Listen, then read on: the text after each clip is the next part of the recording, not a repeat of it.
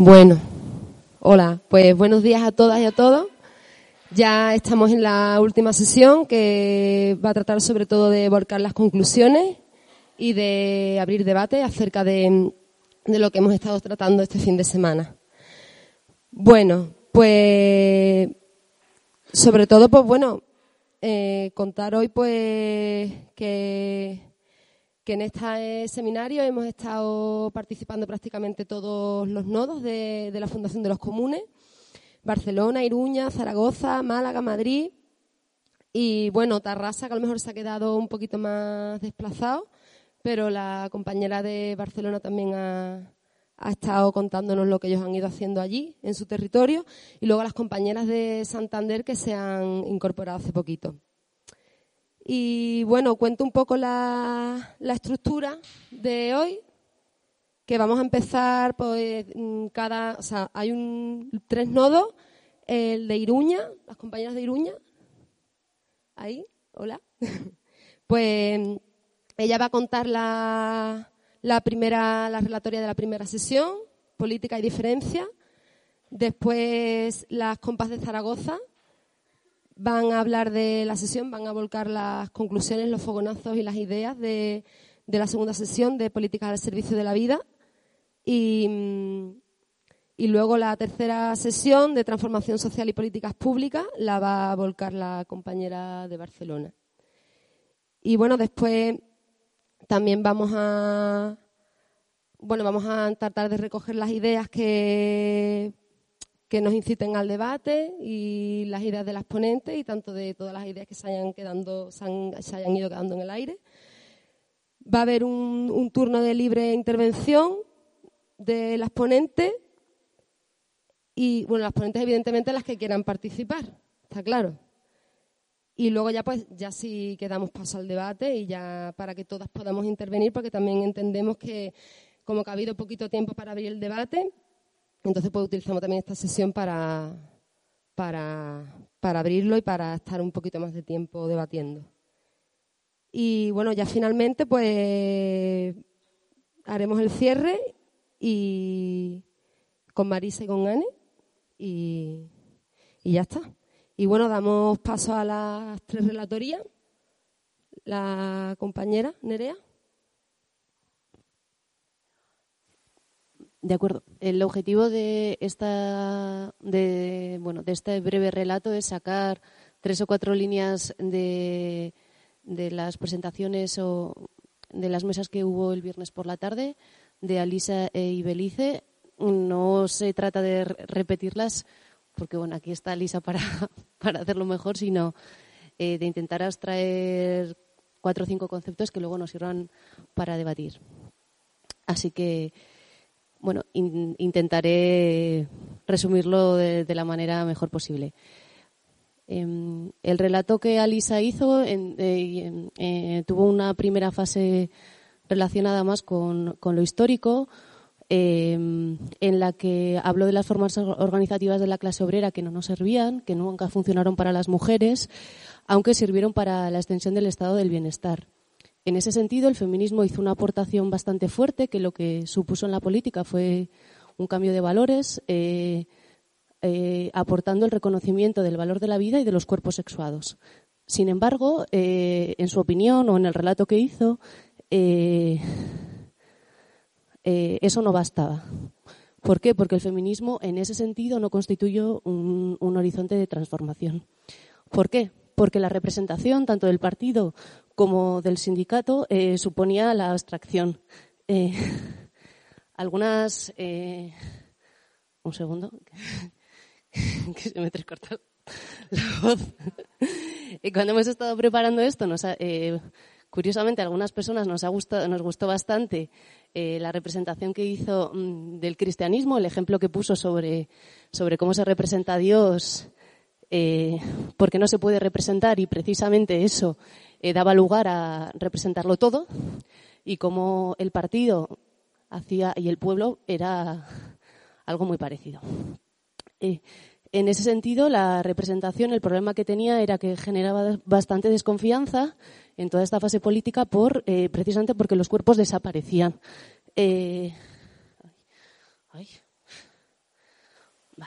Ya lo sé. En ese sentido, la introducción el relato tuvo una segunda parte relacionada con los movimientos y con la nueva representación que los movimientos hacían de los sujetos políticos. No, sí, estoy bien, en realidad.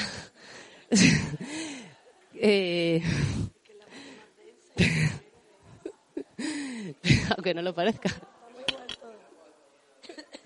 Bueno, lo interesante de Alisa, ya comentaba que, digamos, la bondad de los movimientos eran que habían trasladado el conflicto del trabajo a otros lugares de la vida y que esa estaba subsumida en la producción. Y por lo tanto que ahí se había producido un tránsito en la representación. Es decir, los movimientos, hablo del SAT, pero también hablo de los movimientos anti-TAP que se estaban viviendo en Italia. La ventaja que tenían o la diferencia era que en esa representación y en esa anunciación del conflicto siempre planteaban o intentaban plantear modelos y alternativas a la contra de lo que se estaba viviendo. Y que por lo tanto eso hacía que ahí el feminismo, que digamos que formaba parte de todo ese nuevo ciclo también en la representación, había conseguido que las propuestas que se emanaban desde él no solamente tuvieran que ver con las mujeres, sino también con las relaciones sociales y el mundo. Por lo tanto, hacía una nota a lo necesario que era recuperar esas micropolíticas capaces de crear en red un proyecto que atravesase las narraciones racionales. A ver. Vale. Planteaba otras dos últimas cuestiones antes de las preguntas finales, digamos, eran la confrontación con la materialidad de la representación, eso era una cuestión que estaba pendiente, y una cuestión también inaplazable en pensar esa representación política era cómo articular un tipo de sociedad a partir de la capacidad viva de los sujetos, ya que la anulación de los cuerpos pues hasta ahora por lo menos impedía enunciar esos sujetos vivos como centro de la representación.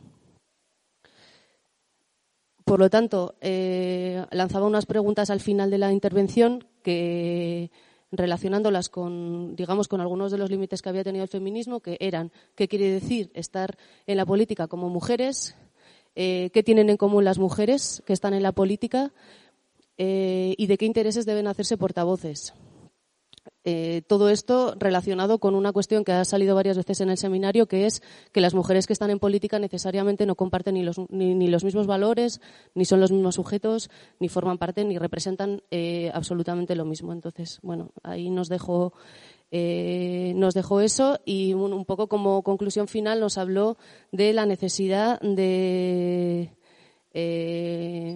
introducir en la representación y en el debate ahora mismo pues la necesidad de introducir la perspectiva de vivir en una sociedad justa y duradera, apostar por una cultura de la vida en vez de una cultura de la muerte y la determinación de la buena vida que se constituye en la redistribución de la renta para todos. La segunda intervención fue de Ibelice. Ibelice básicamente lo que hizo fue contarnos su experiencia a partir de Ávila TV, una televisión comunitaria de Venezuela que pusieron en marcha entre algunas personas jóvenes. Enlazó este proyecto en toda la reapropiación comunitaria y toda la guerra mediática que la revolución bolivariana realizó al llegar al poder. Su propuesta fue montar una televisión escuela que permitiera la representación de todos los sujetos empobrecidos que ahora mismo no tenían cabida en ningún programa mediático de Venezuela. No solamente teniendo representación, sino siendo ellos los que producían los contenidos que luego ahí se representaban.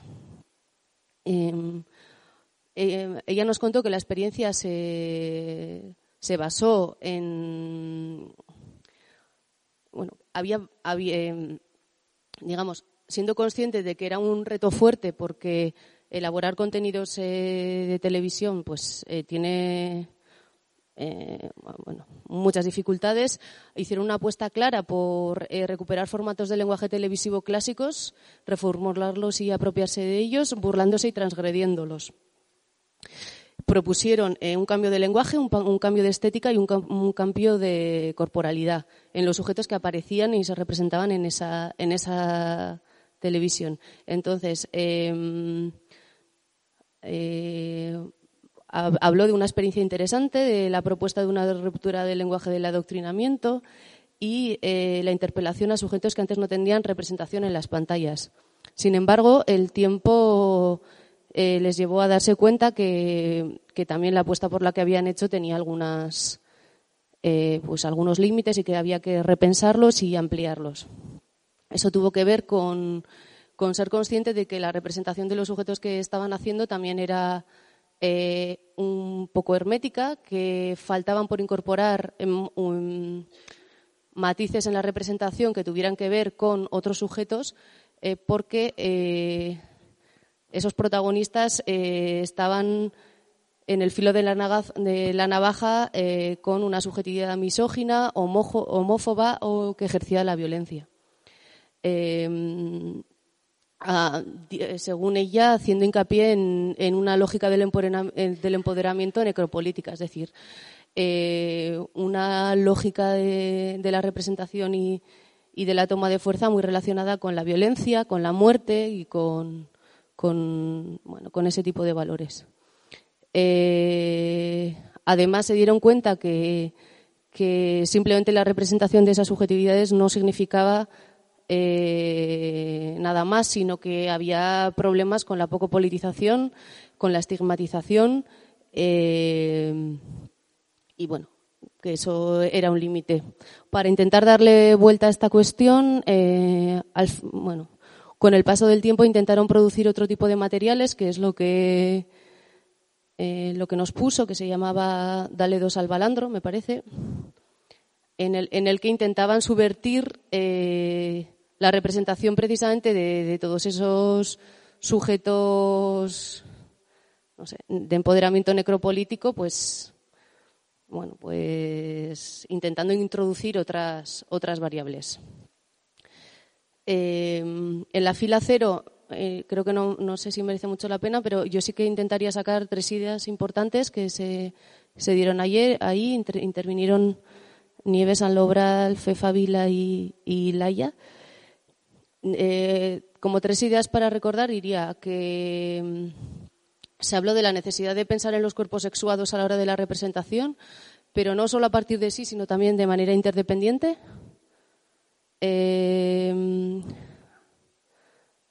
Se habló también de la cuestión de la autoridad versus poder, cómo dotarnos de la autoridad en la representación, siendo ese tipo de autoridad y reconocimiento algo que dé potencia para abordar eso que queremos abordar, no una autoridad, digamos, patriarcal y violenta, vaya. Y yo creo que ya.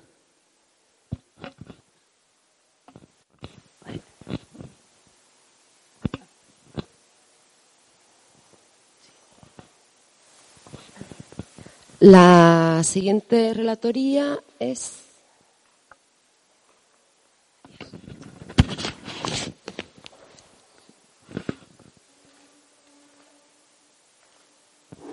Bueno, la sesión de ayer por la mañana, Marisa la introdujo con 3 preguntas. ¿Qué significa cambiar la lógica del beneficio y poner la vida en el centro? ¿Qué medidas concretas para un buen vivir? ¿Y qué pasa con la renta básica si puede ser una aliada para las políticas de la vida? Empezó Judith, nos puso un poco en el contexto de Ecuador, de 8 años de revolución ciudadana, lo caracterizó como un periodo de modernización del capitalismo, nos explicaba la contradicción que se vivía entre medidas como la introducción del buen vivir y del reconocimiento del trabajo reproductivo como productivo en la nueva Constitución, cómo todo este tipo de medidas interesantes chocaban con el marco legal y económico, pues por ejemplo, puso como ejemplo la ley de minería, la política extractivista, la deslegitimación del movimiento indígena desde el gobierno, el fortalecimiento del modelo presidencialista de Correa, y nos proponía también una serie de preguntas que nos podíamos hacer para medir un poco nuestra situación. ¿Qué elementos nos permiten entender que avanzamos en cambios de estructuras y que no se trata de cuestiones de maquillaje? ¿Qué entendemos por procesos de redistribución de la riqueza? ¿Qué tipo de economía hay para quiénes? ¿Qué entendemos cuando hablamos de política? Nombró también que una economía al servicio de la vida tiene que pasar por un nuevo pacto social y sexual. Introdujo también la importancia del cuidado de la vida natural. Cuando hablamos de política estamos hablando de poder, entonces nos preguntaba también qué otras formas de poder podemos articular. Y bueno, y estar un poco atentas a las diferencias entre las políticas que son políticas parche y las que son políticas de ruptura. Después David Casasas sobre la renta básica, sobre cómo insertar la renta básica en el momento de oportunidad de cambio estructural profundo que tenemos. Cómo dar la batalla de la hegemonía cultural. ¿Me lo quito? ¿Qué? Ah, vale. Parece que ya está. Y bueno, no, que está un poco. Gracias. Hablaba de cómo hacerlo, ¿no? De cómo insertar la renta básica en este nuevo marco conceptual. Hablaba de un movimiento de defensa numantina, de defender a capa y espada nuestros valores frente al capitalismo, defender la igualdad, la equidad, lo común, lo público. Hablaba de otro movimiento de introducción de nuevas, entre comillas, nuevas nociones, el buen vivir, el buen gobierno, ampliación de nuestro horizonte político. Y también de una estrategia que él denominaba troyana, que era la de meternos en el corazón de las tinieblas, por un lado resignificar y volver a reapropiarnos de términos como democracia, libertad o incluso individuo, y de por dónde atacar a la bestia. Si el corazón de la bestia es la acumulación por desposesión y el mercado de trabajo, como el mercado de trabajo estaba convertido en el centro de nuestras vidas y cómo desde la llamada izquierda no se cuestiona esta centralidad del trabajo. En ese contexto, la renta básica como una garantía incondicional de nuestras existencias para poder elegir con esa base otras actividades o trabajos, pero muy importante que esa renta básica estuviera integrada dentro de un plan de rescate ciudadano, que no fuera solo un plan de urgencia como algunos de los que se están implementando ahora, ¿no? O se están en los programas electorales, sino que fuera un plan de rescate ciudadano también incondicional, para que la renta básica no pueda ser utilizada por el sistema neoliberal para desmantelar el estado del bienestar. Yo creo que sobre todo eso, y luego ya pues Amaya es la que menos resumida tengo. Ella empezó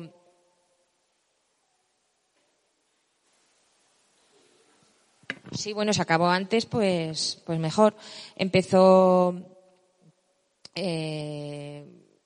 remarcando la importancia de que abramos un debate sobre hacia dónde queremos dirigir el tránsito que ya existe, cómo politizar ese tránsito, cómo democratizarlo, porque de ese debate depende el que podamos abrir un horizonte político común o un horizonte de de utopía, como ella le llama, ¿no? Para ella ese tránsito ha de ir enfocado hacia un decrecimiento feminista, decrecimiento ecofeminista, que ataque la lógica del crecimiento económico. Hablaba de dos tipos de medidas de resistencia frente a la expansión de la lógica capitalista y también del Estado, y resistencia hacia esta lógica de desposesión, de mercantilización. Ponía algunos ejemplos como el neoextractivismo, temas de fracking, etcétera. También nuevos nichos de mercado, como el de la dependencia, en el que ya hemos perdido un poco el tren, o cuestiones biopolíticas como vientres de alquiler, etcétera. Y en cuanto a las medidas de transición, la importancia de que, aunque se atienda a las urgencias necesarias, no se conviertan en medidas parche, que sean medidas que, aunque sean urgentes, nos permitan ir saliendo parcialmente de la rueda en la que estamos. ¿Y qué preguntas podemos hacernos para evitar que las medidas que propongamos o que analicemos sean parches? Pues si esas medidas de transición se hacen cargo de la vida, de qué vida se hacen cargo, que tengamos en cuenta que son vidas que tienen límites, que son interdependientes y ecodependientes, que tengamos en cuenta la universalidad y la singularidad de las medidas para todo el mundo, pero respondiendo a la diversidad de la vida, que nos preguntemos qué es el trabajo, para qué trabajamos, de qué hablamos cuando hablamos de riqueza.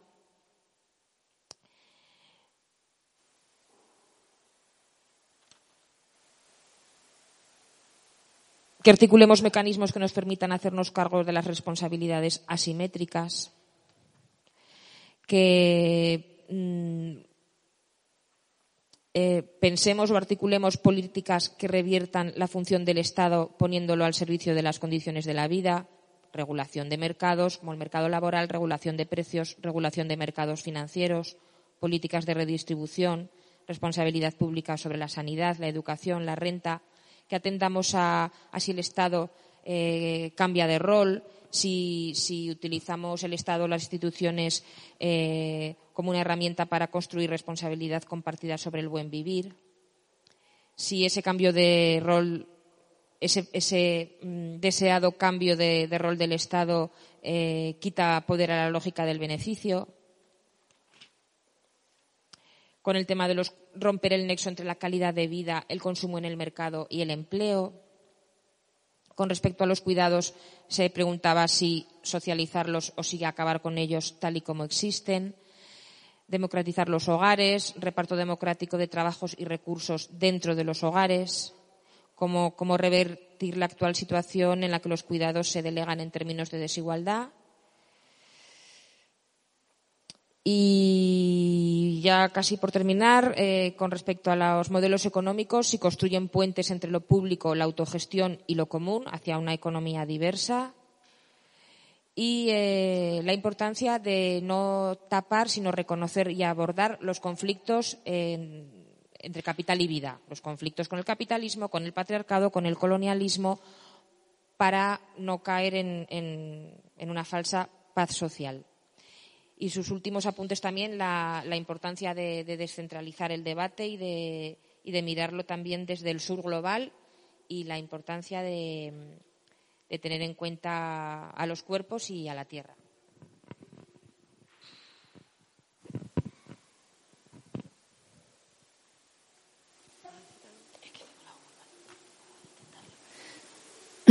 Perdona, es que tengo la... Es que no puedo. ¿Lo leo y esto quieres decir? No. Vale, pues pasamos a Barcelona, Laia. Tercera sesión.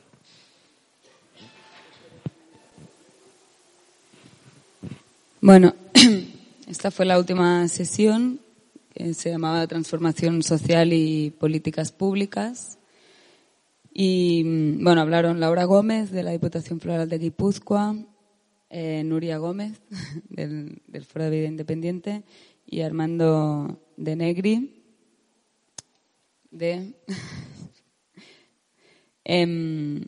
coordinador general de la Asociación Latinoamericana de Medicina Social, ALAMES.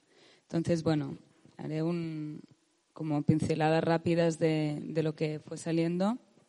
Bueno, en un primer momento Laura nos situaba, ¿no?, el qué significa diseñar una política de igualdad desde el enfoque de poner la sostenibilidad de la vida en el centro. Y nos decía, bueno, que el diseño de las políticas de igualdad es un medio para materializar este cambio de enfoque, que tienen que ser universales y singulares, y que solo es posible creando espacios democráticos con la gente para buscar estas respuestas colectivas. Que hace falta una agenda de tránsito que trascienda de la lógica de la propia legislatura de 4 años y que las políticas públicas tienen que responder a 2 objetivos. Una, responder a las urgencias inmediatas, pero sin perder este horizonte de hacia dónde se quiere andar. Que las políticas de igualdad no son políticas sociales, sino que tienen que ser transversales y que tienen que ocupar una posición simbólica dentro de la institución.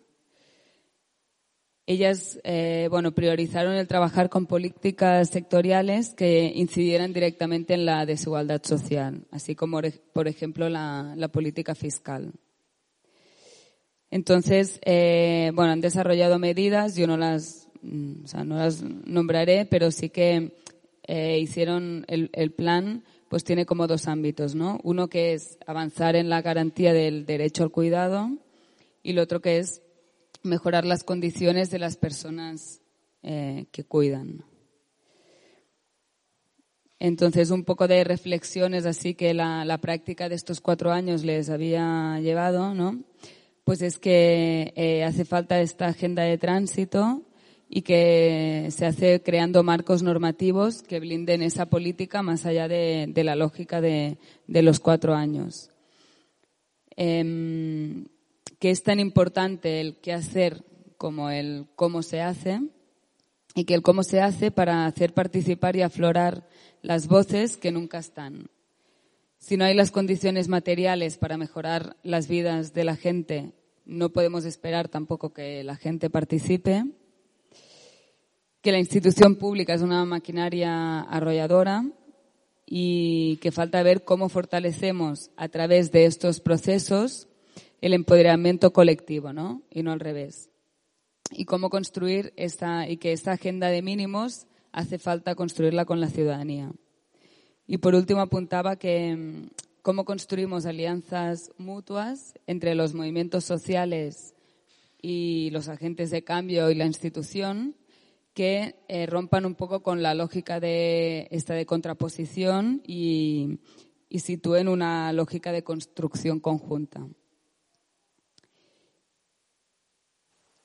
Después, Nuria nos planteaba la necesidad de cambiar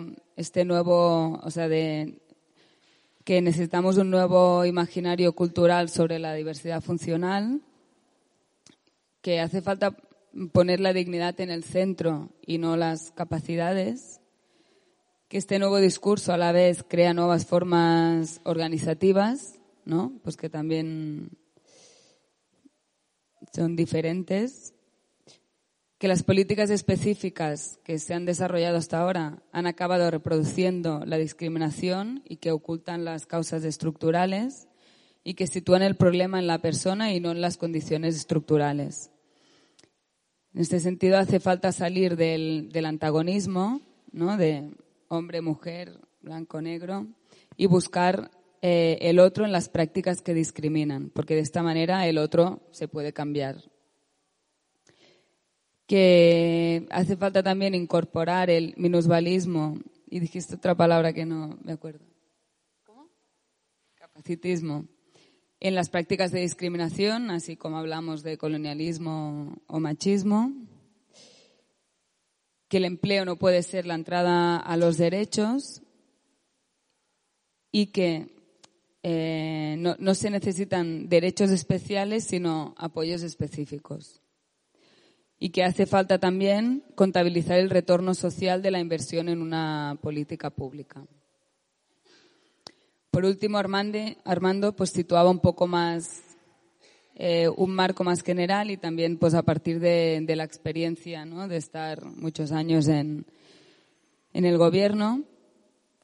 Situaba, bueno, pues que por ejemplo desde la izquierda hay grandes teorías sobre el Estado, pero pocas sobre teorías de gobierno.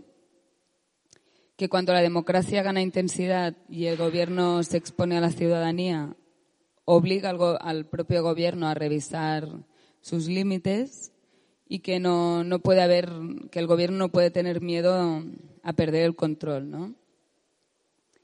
Que tener una democracia de alta intensidad y de permanente diálogo implica asumir los conflictos, pero desde allí construir las capacidades y posibilidades, ¿no? Que eso implica otra forma de ser gobierno, que no es sencilla, pero que es necesaria. Situaba también como una política pública como que tiene tres apartados, ¿no? Un enunciado filosófico, luego el argumentario pragmático y luego la estrategia de gestión. Y que si estas estrategias de gestión no se cambian, cada vez, esto es lo que no tenemos claro en la falta de teoría sobre gobierno, pues que al inicio es más o menos gestionable, pero que después limita la acción y la capacidad de gobernar. Que no se debe temer a los conflictos y estructurar estos conflictos como una forma de gestión, y que hace falta una necesidad narrativa histórica clara para combatir la lectura individualista y la defensa de los propios intereses.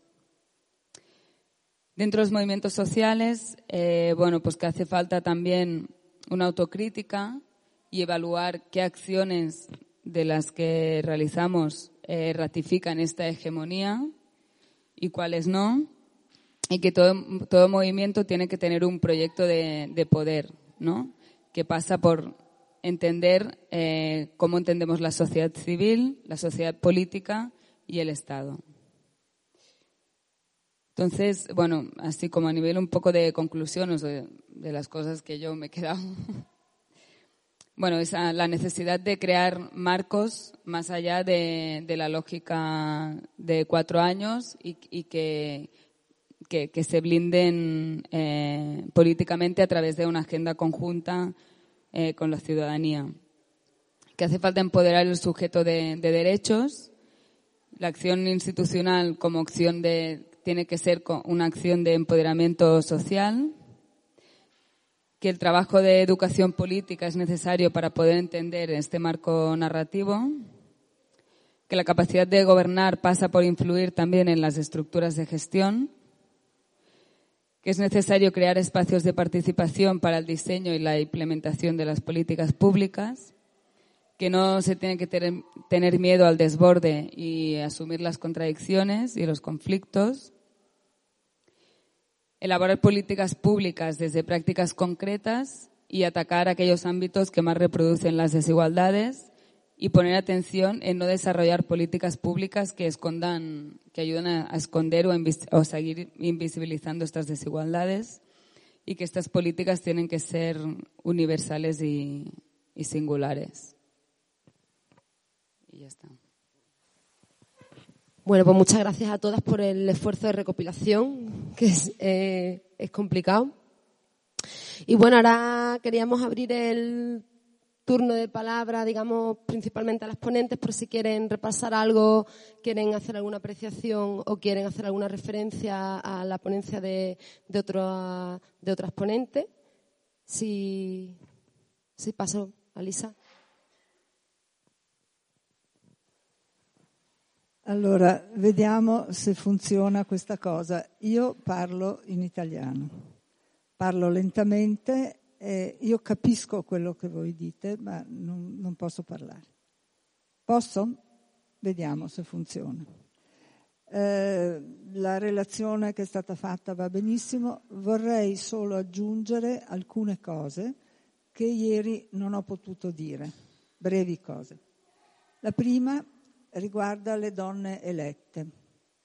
È già stato detto che appunto le donne hanno giustamente collocazioni politiche diverse, quindi che ci siano il 50% di donne non garantisce che ci sia una rappresentanza di movimenti, per esempio. In più, mi sembra importante sottolineare che le donne elette, anche le femministe elette, voglio dire, non possono rappresentare le donne. Cioè, è impensabile che rappresentino le donne, ma allora perché vogliamo che ci siano donne elette? A parte la costituzione di un immaginario corretto rispetto al fatto che nella società, nei rapporti, ci sono uomini e donne, quindi anche nel potere politico è normale che ci siano uomini e donne, non le donne escluse. Basterebbe però che le donne elette esprimessero la propria soggettività e la propria storia. L'importante è non perdere il corpo ancora quando si entra nelle stanze del potere. Non perdere la propria storia, le proprie esperienze. Io ogni giorno quando discuto con delle donne scopro delle storie che diventerebbero, se arrivate al potere, politiche sociali, politiche di cambiamento, semplicemente seguendo la storia di questa donna. Pensate alle storie dell'aborto, pensate alle storie della violenza, pensate, queste sono cose più banali, ma poi c'è tutta la storia della riproduzione degli individui, i figli, come dire, la vita al di fuori del rapporto lavorativo. E allora aggiungo un'altra cosa per quanto riguarda il lavoro, se mi consentite. Non so quanto tempo ho per parlare, ma è breve. 5 minuti, vabbè. Allora, la prima cosa è le donne elette, la seconda cosa riguarda il lavoro. Io credo, cioè più che il lavoro, è quello di cui avevo parlato ieri, cioè la costruzione di un orizzonte credibile nella politica. Allora io credo che oggi la crisi ci permette di vedere chiaramente come una prospettiva che originariamente era finalizzata a democratizzare lo Stato, a responsabilizzare i cittadini, a creare anche spazi di libertà, oggi viene impiegata per legittimare la mercificazione e la disgregazione dello Stato sociale. Cioè la fine del welfare in realtà è questo, e la crisi ha prodotto questo. Ma se noi riprendiamo, per esempio, le prospettive rappresentate dal femminismo solidale, io credo che potremmo ricollegare il sogno di liberazione delle donne con la visione di una società solidale. In primo luogo, mi sembra importante, rompere il falso legame tra la critica al salario familiare e a ciò che sono diventati gli attuali approdi del capitalismo del lavoro precario. E come? Combattendo per una forma di vita che non metta al centro il lavoro di scambio, il lavoro che produce merci di scambio, ma valorizzi le attività che producono valore d'uso e tra cui, ma non solo, il lavoro di cura. In secondo luogo, e questa è la cosa più importante perché potrebbe riguardare una politica immediata, scindere drasticamente il lavoro dalla buona vita, statuendo negli stati nazionali, e per quanto riguarda me in Europa, ma bisogna vedere poi anche negli stati, insomma nel mondo, la fine di qualsiasi modello di workfare, cioè di benessere legato al lavoro, già preannunciata in realtà dai movimenti delle donne. Il diritto alla vita di cui abbiamo parlato in questi giorni, nelle politiche statuali, allora può diventare diritto al reddito di esistenza. E secondo me questo si può recuperare anche attraverso il concetto di democrazia partecipativa come un mezzo per rafforzare i poteri pubblici necessari a vincolare la produttività a finalità di giustizia, ma soprattutto con una finanza condizionata dai diritti e dai bisogni e non viceversa. Noi viviamo oggi in una società in cui la finanza condiziona i nostri bisogni, condiziona i nostri diritti. La logica, il senso comune ci permette di pensare l'inverso e non si capisce perché non possiamo imporlo. Voglio dire. Solo questo, poi ho altre cose, ma...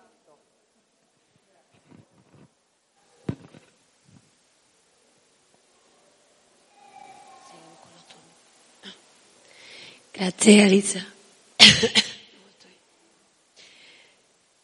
Seguimos con los turnos. Si queréis intervenir el resto de ponentes.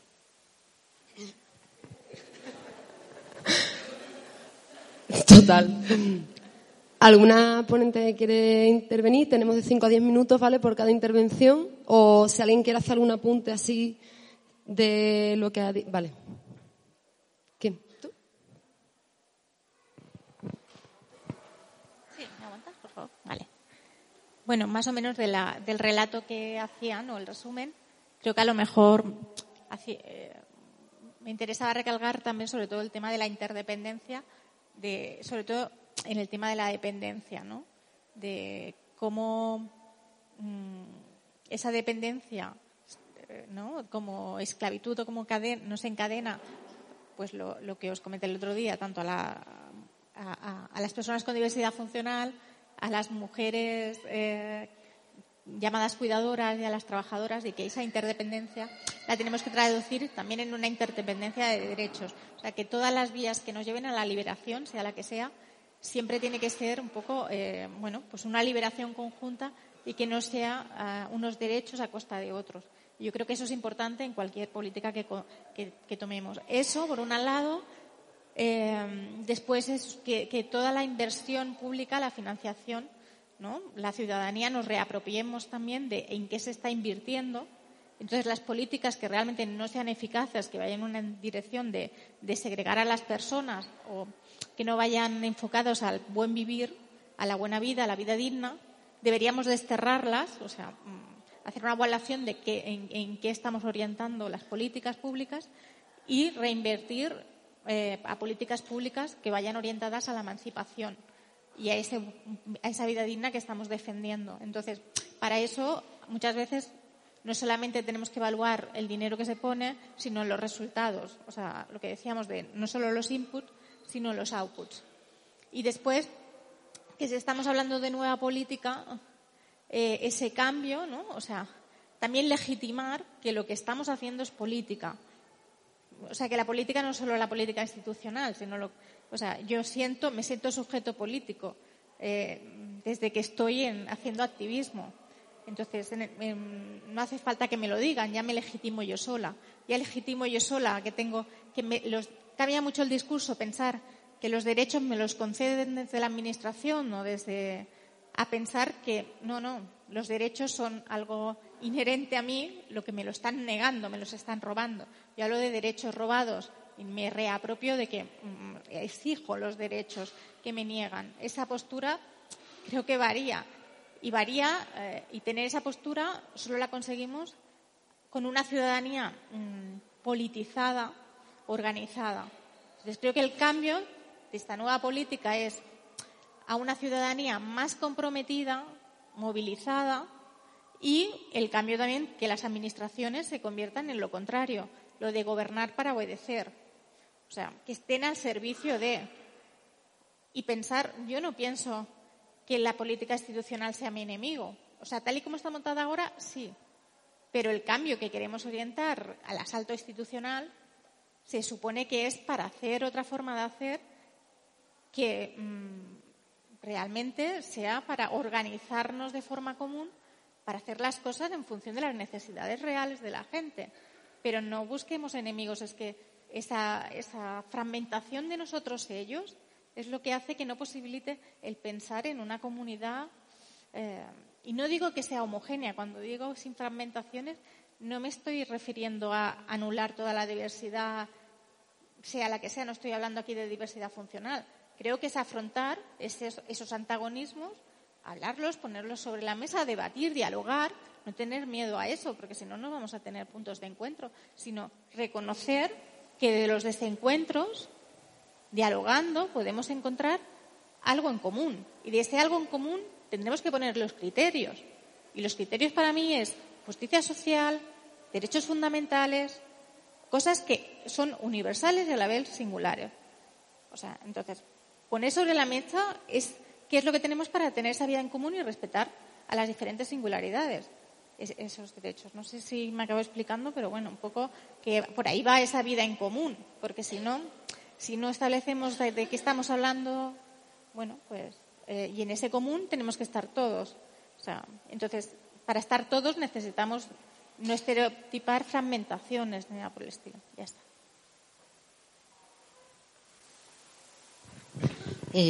Bueno, yo creo que hay un montón de temas que quedan realmente como abiertos, ¿no? Ayer salían un montón de inquietudes, el lunes también, pero sí quería centrar en una idea general y una idea muy potente que me queda a partir del trabajo que se ha hecho en estos días. A mí me queda claro que el asalto a la política es un llamado a feminizar la política.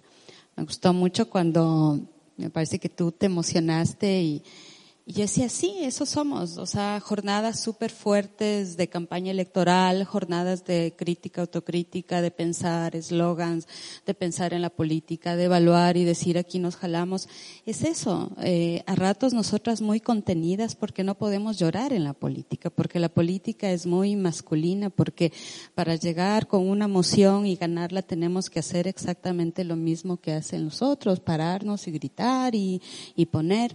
Y me parece que este llamado de asalto a la política es poder colocar no solamente mujeres, me gustó mucho la ponencia de Monse, no, feminizar o no quiere decir poner mujeres, sino poner todo esta otra mitad del mundo femenino que el patriarcado ha ido deslegitimando, invisibilizando, dejando de lado, ¿no? Entonces es complementar, si se quiere. No me gusta mucho el término complementar porque en el mundo andino a rato se habla de los hombres y las mujeres sin conflicto y esa no es la vida real, pero sí es poder dar cabida desde nosotras y desde los otros a todo ese bagaje, ¿no es cierto?, que de conocimientos, de saberes, de afectos que podemos también, que pueden aportarse y cambiar la política. Creo yo que un eje articulador ahí es la lucha en contra de la mercantilización de la vida. Es colocar, digamos, por delante tanto el respeto, los cuerpos, la soberanía, el repensar las relaciones, decía Armando, desde pensar en los tiempos, o sea, esta vida tan urgida y tan rápida que no nos permite pensarnos, reencontrarnos, charlar con tranquilidad, y esta vida tan urgida que también hace que cuando hablamos de soluciones como al cambio climático, pensemos en que ponerle precio a todo, ponerle precio a un derecho, ponerle precio a una selva, a un páramo, es, ¿no es cierto?, salvar y resolver. Entonces, en ese sentido, me parece que se abre todo digamos, o continúa el debate sobre cómo no mercantilizar la vida. Yo creo que ahí es donde se inscribe la pregunta ¿y para qué y qué sentido tiene la participación en las instituciones, la participación en lo electoral? Me parece que este es el marco que nos adelanta, que nos permite entender las respuestas en esta utopía que estamos soñando. ¿Qué rol juegan las políticas institucionales? ¿Qué sentido tiene que participemos en las elecciones, que tengamos un diputado, un asambleísta, un ministro, una ministra? Yo estoy pensando, a mí me ha traído mucho el recuerdo estos días. En el Ecuador, después del levantamiento indígena en el año 90, en el año 96 se conformó por primera vez un partido de representación propia que era Pachacuti, que era la articulación del movimiento indígena con movimiento urbano organizado. Y la pregunta que nos hacíamos en este proceso de constitución es, ¿para qué vamos a ir a las elecciones? La apuesta inicial en ese entonces fue, ¿tiene sentido estar en las elecciones, ganar candidaturas para fortalecer todo el proceso de resistencia y el tejido social que nosotros y nosotras teníamos de décadas de lucha? Esa apuesta yo creo que quedó avanzada a medias, pero a mí me parece que esta pregunta es bastante pertinente para lo que está pasando aquí. Porque como tú decías, yo estoy totalmente de acuerdo, la política es todo, la política no es el Estado, la política es también nuestra cotidianidad, todo lo personal es político, que siempre decimos las feministas, la política es lo cotidiano, la política es esa apuesta de vida que la hacemos de manera individual y colectiva.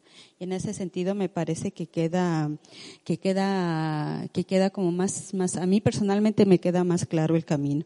Y un último punto que me gustó mucho también de Montserrat es abordar el debate de la democracia. O sea, la democracia en mi país ahora se supone que es una democracia participativa porque en la Constitución incluye el quinto poder, que es el poder ciudadano, que es toda una estructura para que puedan participar, digamos, hombres y mujeres haciendo control social.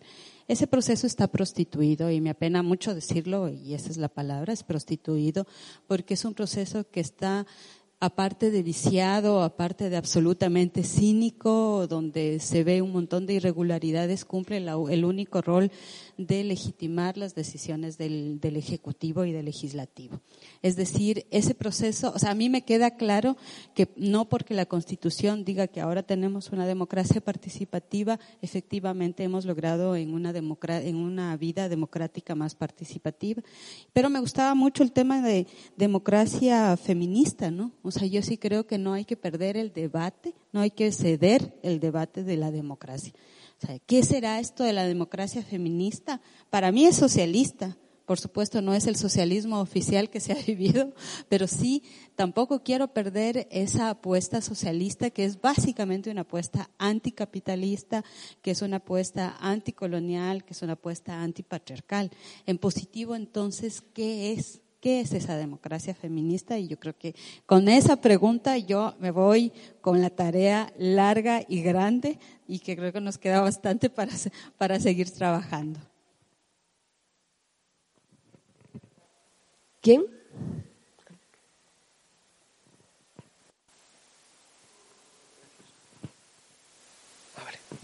No, muy brevemente.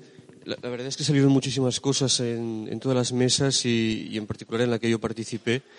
Pero me quisiera centrar solo en una, que de hecho ya ha salido en muchos encuentros que supongo que hacéis y algunos en los que yo he participado también, que es el tema de, Justa Montero lo dijo, ¿no? El tema de, bueno, sí, las políticas públicas, pero también la autogestión, ¿no?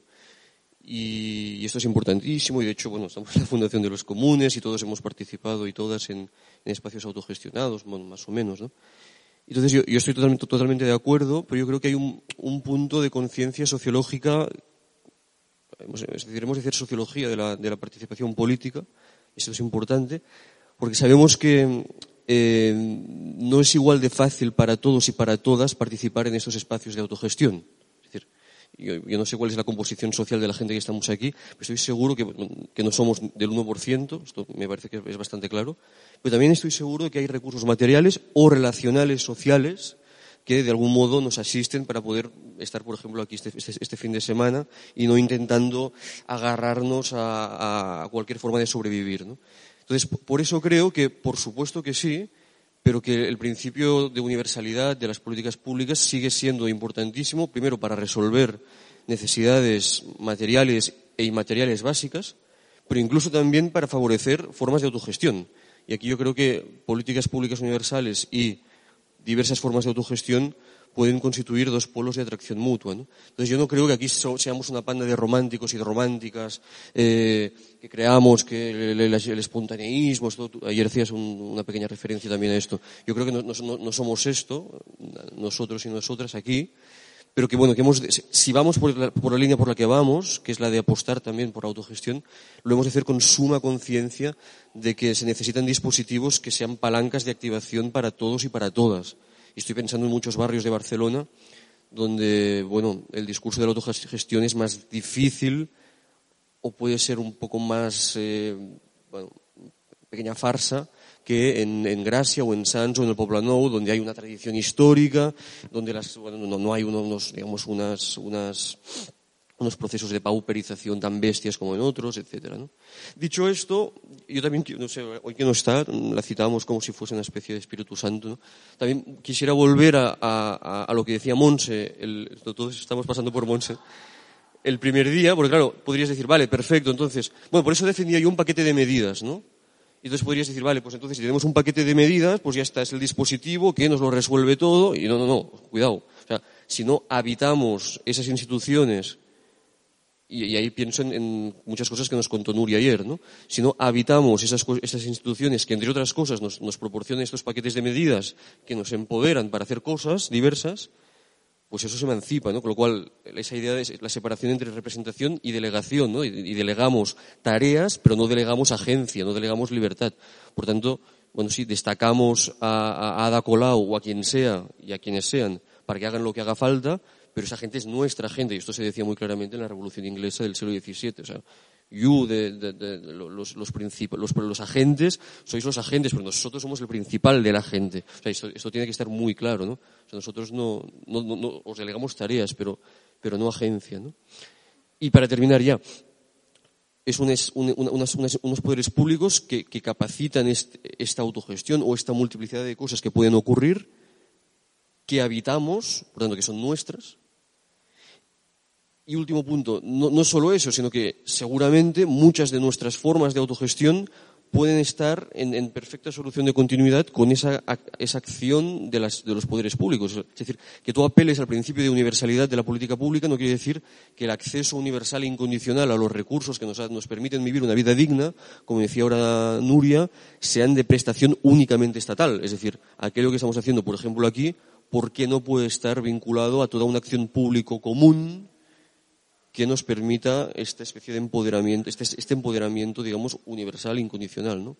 Por tanto, no es solo habitar las instituciones, sino también participar en esta tarea que es institucional y que es también extrainstitucional, de garantía de los prerequisitos para que todos y todas, no solo los que estamos bastante bien o no tan mal, podamos participar de esto que parece que nos interesa, ¿no? Bueno, insisto que salieron 1000 cosas y Ayos también vinculó, sacó el tema del medio ambiente y del ecofeminismo y tal, y habría mucho que decir, pero me quería limitar solo a esta cuestión.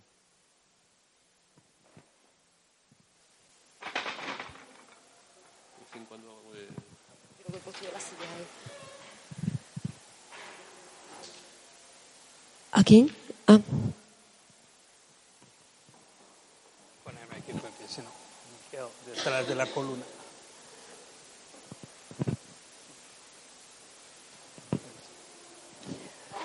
Bueno, buen día. Realmente es difícil hacer comentarios así frente a tantas cosas, ¿no? Una observación muy puntual sobre el informe, que es contenido programático, no pragmático en la política. Perdón, me he equivocado.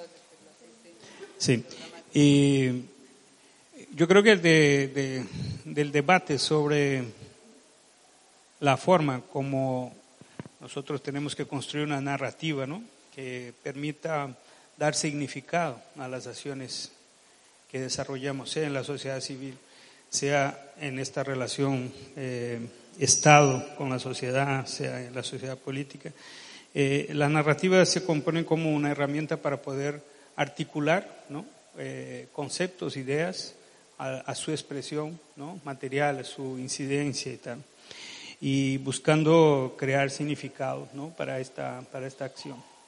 Yo creo que es un tema importante, ¿no?, que pudiéramos rescatar, porque a la larga lidiamos todo el tiempo con una gran fragmentación, ¿sí? Y esta fragmentación genera una dificultad de comunicación entre lo que hacemos en diversos campos, ¿no?, de la acción política, pero también genera una dificultad de atribuir el sentido de la acción en su relación con conceptos que elegimos, ¿no?, como por ejemplo la idea de universalidad o la idea de igualdad, en fin. Entonces yo quería recalcar un poco eso, porque me parece que es importante entenderlo con la intención de entender mejor la idea de hegemonía y contrahegemonía de que hablaba. Porque cuando nosotros empezamos a activar, ¿no?, un conjunto de redes y acciones en la sociedad, si no tenemos claro la idea de que disputamos una hegemonía, o sea, estamos bajo una hegemonía que por definición es dominante, ¿no?, de las dinámicas sociales y políticas. Y luego, si queremos hacer algo que sea distinto a lo que es el hegemónico, tenemos que entender la manera en que se construye esta contrahegemonía. Y una parte importante de eso es la construcción de esa narrativa política. O sea, la dominación, la hegemonía imperante, ella tiene su propia narrativa. Y nosotros cada vez que hacemos algo, aunque con la intención de contestar lo que es hegemónico, somos interpretados y a veces cooptados, absorbidos por este discurso dominante.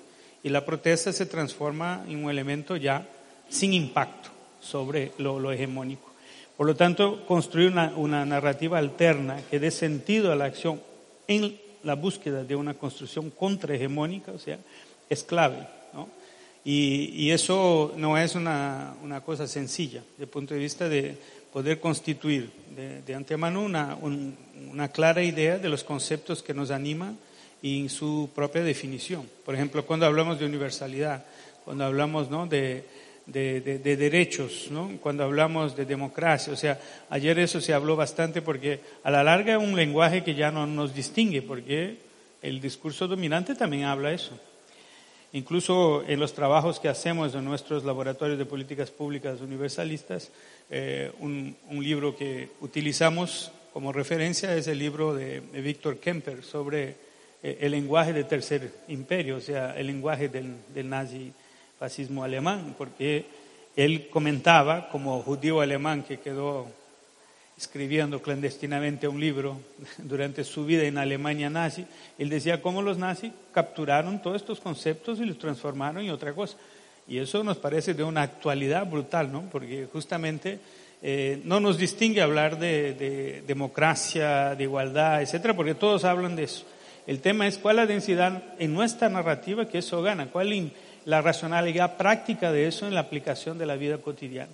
Y por eso yo decía ayer, como primera idea, que una gran tarea nuestra es recuperar la política para la vida cotidiana, o sea, que la gente se vea como sujeto político y participe de eso.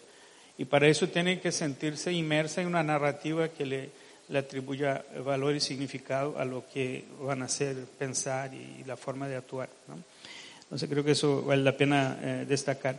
Y la última cosa que quería plantearles es que en esta idea de construir educación política como proceso clave para transformar la realidad, me parece que una cuestión muy importante es reconocer en el conocimiento el poder del conocimiento, ¿sí? O sea, que educación política es un proceso de construir poder a través de un conocimiento que se construye de forma compartida y que permite socializar referencias, ¿no?, de avanzar a un diálogo entre el pensamiento y la realidad con la clara intención de transformar esta realidad. O sea, la educación política no es una educación formal, ilustrativa, que la gente salga más ilustrada de la historia, de la política, de lo que sea, sino que es algo que tiene una intención.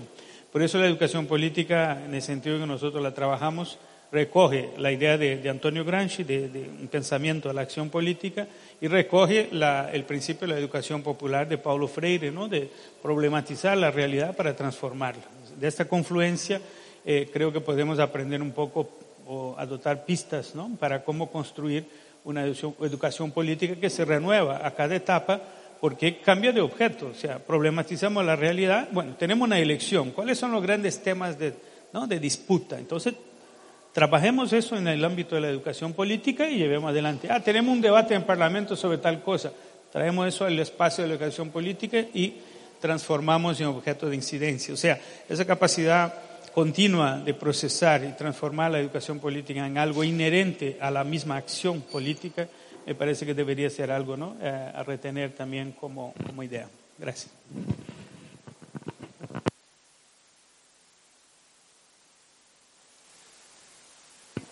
Gracias. No hay más ponentes, ¿no? ¿O sí?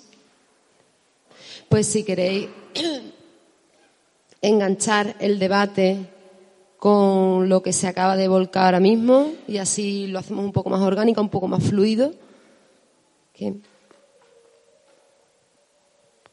Agradeceros la relatoría, porque yo ayer no pude estar, pero ubica mucho. No, solamente señalar dos cosas y quizá como idea para próximos encuentros, seminarios y demás. Ronda, y lo acaban de nombrar, dos elementos de la homogeneización, ¿no? A la que nos someten, pero que no se han tratado tanto, que es el sistema educativo, los sistemas educativos y los medios de comunicación. Yo quería recoger un poco lo de Ibelice, porque quizá porque vengo del mundo de la comunicación, creo que el asalto a las instituciones pasa por el asalto a los medios de comunicación y el asalto al sistema educativo. El sistema educativo y los medios de comunicación no es nada nuevo, es decir, son herramientas clave del modelo del Estado liberal para homogeneizar las sociedades, el Estado-nación homogéneo con un solo idioma, una sola cultura, una sola religión, una sola lógica, ¿no? Un solo idioma, que al neoliberalismo le ha venido de maravilla. Yo creo que las escuelas son el primer nicho de contaminación, familia, por supuesto, y demás, pero lo decía Laia, creo que el primer día, las dudas a las que se enfrentan, por ejemplo, los Ganemos o los Barcelona en Común y tal, al final tengo que utilizar los medios convencionales, ¿no? Y cuánto van a pervertir mi lenguaje porque voy a tener que utilizar unas claves ahí que no son mías y una narrativa que no es mía. Por eso quería rescatar el esfuerzo de Ávila TV y de otros, pero también advertir del peligro de cuando el Estado lo toman, lo asaltan partidos supuestamente cercanos a nuestras lógicas, y creo que la compañera de Ecuador lo ha explicado muy bien, y en Venezuela también se ha vivido cómo terminan monopolizando otra vez los medios de comunicación y el aparato educativo para al final acabar con la pluralidad en nombre de la cual llegaron al poder para homogeneizar con otra lógica, ¿no? Instalar otra hegemonía. Entonces yo sí creo que quizás sea un tema interesante para algún momento abordar el tema de la diversidad de los ecosistemas comunicativos y educativos. ¿Por qué un mismo currículum para todos los niños y las niñas de todo el Estado? ¿Por qué? O sea, ¿qué tiene que ver una niña de Huelva con una niña o un niño de Madrid? No sé, es que creo que tiene su realidad, su entorno, su contexto, sus necesidades, sus preocupaciones, no tienen nada que ver, ¿no? Y en el tema de medios igual, porque parte del relato, la otra noche lo hablábamos con algunos compañeros y compañeras, por ejemplo, decían, la televisión pública y privada española es la televisión de Madrid. Y los que somos de la periferia nos tragamos un relato todos los días que ni siquiera es de Madrid, es de la élite de Madrid, de unas élites de Madrid, que no tiene nada que ver con nuestra vida, pero confundimos nuestra realidad con eso porque nos lo cuentan todos los días. Entonces yo creo que ahí tenemos una asignatura pendiente brutal. No sé cómo, pero lo pongo como hace Judith. Dejo la pregunta para que tengamos tarea para unos cuantos siglos, ¿no? Y en el tema educativo, del que yo no soy para nada, no sé mucho, pero a mí es un tema que me preocupa mucho y a veces me parece que terminamos defendiendo posiciones que van en contra nuestra, ¿no? Educación gratuita, universal, pública, y al final hay unos técnicos que deciden qué le meten a la cabeza o qué. Entonces, quizá educación universal, pública, gratuita, plural, diversa, local, con autonomía para los espacios, autonomía para los territorios, en fin, una cantidad de cosas, ¿no? Solamente son ideas, pero me parece que enlaza con lo que se estaba hablando y que creo que es una pata. Parte cuando decía una de las ponentes ayer que el Estado es una maquinaria que te engulle, ¿no? Algo parecido. O te captura. También creo porque el Estado se apoya en estas dos patas y al final las terminamos utilizando y modulamos nuestro lenguaje, nuestra narrativa, nuestra realidad, porque en un debate de La Sexta hay cosas que no puedes decir o porque te han invitado a Televisión Española en el tiempo electoral y tienes que hablar 3 minutos en cierto lenguaje, ¿no? Lo dejo ahí. Yo cojo turno de palabra, ¿vale? Si queréis decirme, levantáis la manita, ¿sí?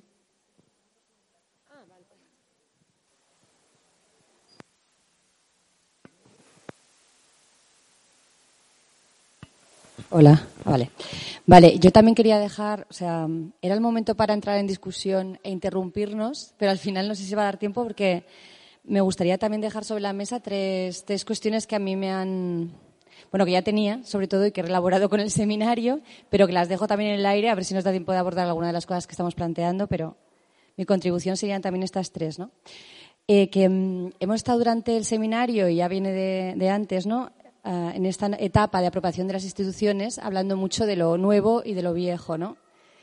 Que a veces me da la impresión de que comenzamos a mistificarlo mucho porque parece que, bueno, y a darle cualidades absolutamente injustas, en el sentido que lo viejo es lo pasado y siempre es lo malo y parece que sea una cosa única y homogénea, y lo nuevo es algo que llega como en un paquete también, ¿no? Como perfecto, en la que todo debe ser nuevo, puro y no se puede impugnar, ¿no?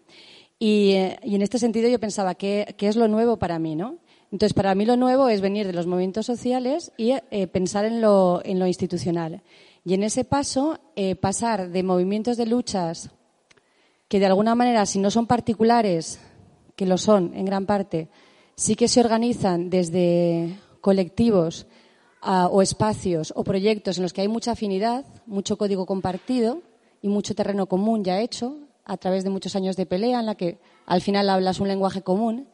Y lo que yo estoy viviendo ahora, y creo que sería bastante compartible por todas las personas que estamos en las nuevas apuestas políticas, es que estamos en un terreno en el que se atraviesan diferencias mucho mayores.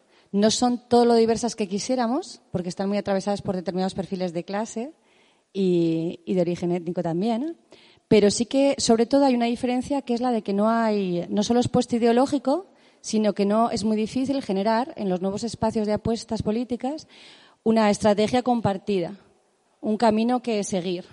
Y esto que está por construir a mí me resulta, es lo que más desestabilizador me resulta, porque lo que sí que es nuevo es que ya no somos partidos jerárquicos en los que hay una línea que se persigue conjuntamente, una jerarquía, y bueno, pues de eso nos hemos librado. Pero a la vez no hay una fuerza conjunta que te anime o te impulse hacia un mismo lugar o un lugar parecido o un lugar de discusión en el que te entiendas. Y ahí creo que nos queda mucho por madurar y pensar en un nuevo tipo de organización que, si bien no sea jerárquica, que si bien no persiga un horizonte ya trazado de antemano, pueda construir conjuntamente.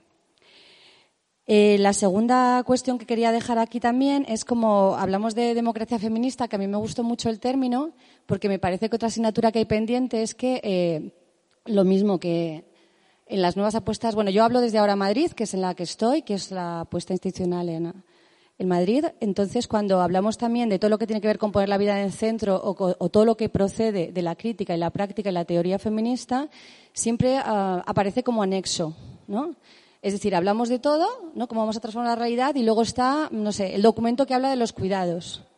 Hablamos de lo común y luego está el documento que habla de la política de la vida. Entonces, o sea, ¿cuándo vamos o cómo hacer que lo que se propone desde los feminismos, que no es unos cambios para las mujeres, ni que solo se piensa desde la perspectiva de las mujeres, efectivamente, pero pretende transformar la realidad toda en beneficio de toda la gente? Mujeres, hombres y todo lo que y todo lo posible. Y la tercera, que también me preocupa mucho, que la planteó Armando después, con la experiencia ya desde el gobierno, que es lo que más hablamos, por ejemplo, en Ganemos, ¿no? Sobre todo en el grupo de movimiento en el que yo estoy, hay compañeras aquí, que es cómo conseguir, o sea, más allá de reconociendo que el tiempo de las elecciones acelera, no deja pensar demasiado y hay cosas que se hacen muy eficaces y en la eficacia se pierde discusión y se pierde contenido, cómo hacemos que ese proceso, más allá de las elecciones, sea construyendo estas estructuras, ya no diría de participación, que empieza a ser una palabra que cada vez me resulta más vacía y más ajena, sino espacios de decisión. Espacios en los que la ciudadanía, bueno, ya no sé cómo llamarlo, las personas, los barrios, los colectivos, nos empoderemos y podamos llevar nuestras iniciativas y las cosas que construimos y que ya llevamos construyendo desde hace tiempo a esas instituciones y seguir siempre empujando para que esas instituciones no se conviertan nunca, aunque las ocupemos nosotras mismos, en algo instituido que de nuevo vuelva a cerrar la puerta a las demandas de la calle y a las luchas populares. Es decir, que para mí un compañero de la Fundación decía un día que gobernar es siempre de derechas.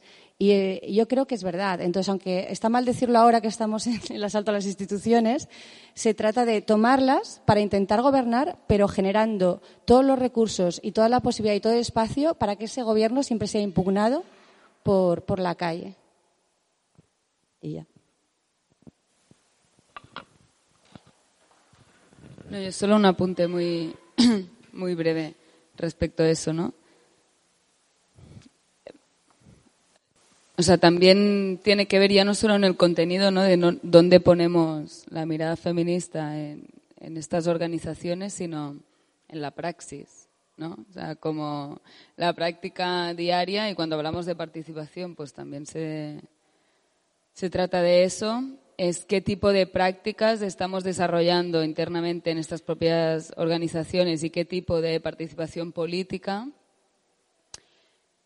que tiene que ver con eso, ¿no? O sea, a quién estas prácticas a qué responden y a quién le da cabida, porque no estamos cambiando, o sea, estamos heredando las mismas prácticas que ya teníamos incorporadas, y que es eso, que limitan mucho un marco de participación muy concreta que va dirigido a un sujeto muy concreto. O sea, que ya no solo a nivel de contenido, ¿no?, y de pensar las políticas públicas, sino como organizativamente, y lo que decía Nuria también, ¿no? Cuando tú cambias el paradigma, eso también se traduce en una organización distinta. Y a mí me da la sensación que estamos muy, muy lejos de eso, que a la vez es muy complicado porque los tiempos, las formas, ¿no? O sea, si te tienes que presentar unas elecciones, en fin, hay como muchos elementos que no controlas, pero que como mínimo sí pensarlos y ser consciente de ello.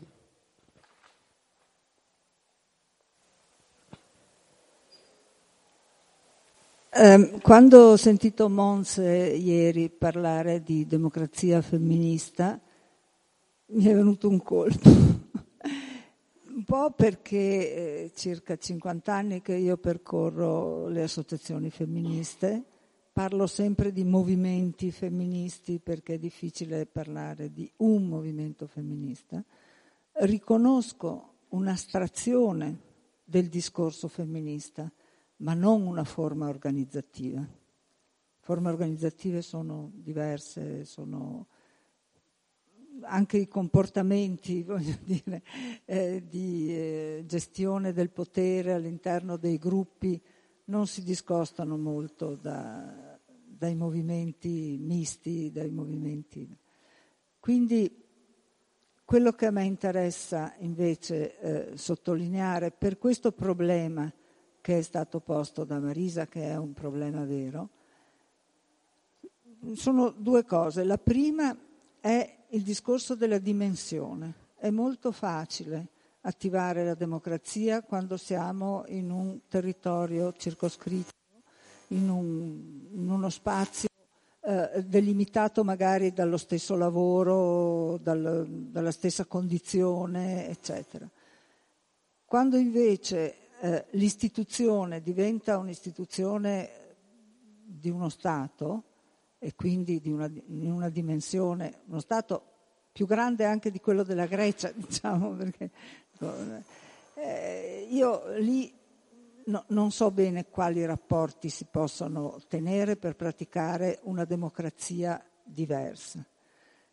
Credo però che l'assalto alle istituzioni in questo momento sia veramente il confine che dobbiamo passare, perché possiamo far riconoscere una fase costituente da parte delle lotte dei movimenti. Cioè non possiamo prescindere dal fatto che che i movimenti comunque continuano a lottare proponendo dimensioni alternative, e poi l'ambiguità che noi stessi dei movimenti potremmo essere in una fase, in un momento, in una zona, diciamo, decisionale di potere.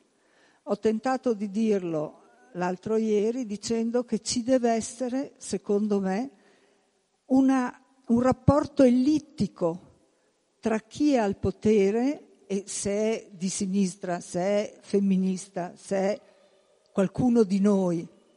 È questo che bisogna chiedere, tra chi è al potere e chi sta proponendo il cambiamento, i cambiamenti, perché i movimenti si muovono, come ho tentato di dire, in situazioni spesso diverse, cioè chiedono cambiamenti nella scuola o per l'aborto o per, che ne so, insomma, diversi, proponendo però, oppure quelli territoriali che sono fantastici, secondo me sono molto importanti perché riguardano proprio il modo di vita. Io penso per esempio al movimento, è piccolo, ma degli architetti donna o degli urbanisti donna per il cambiamento delle città.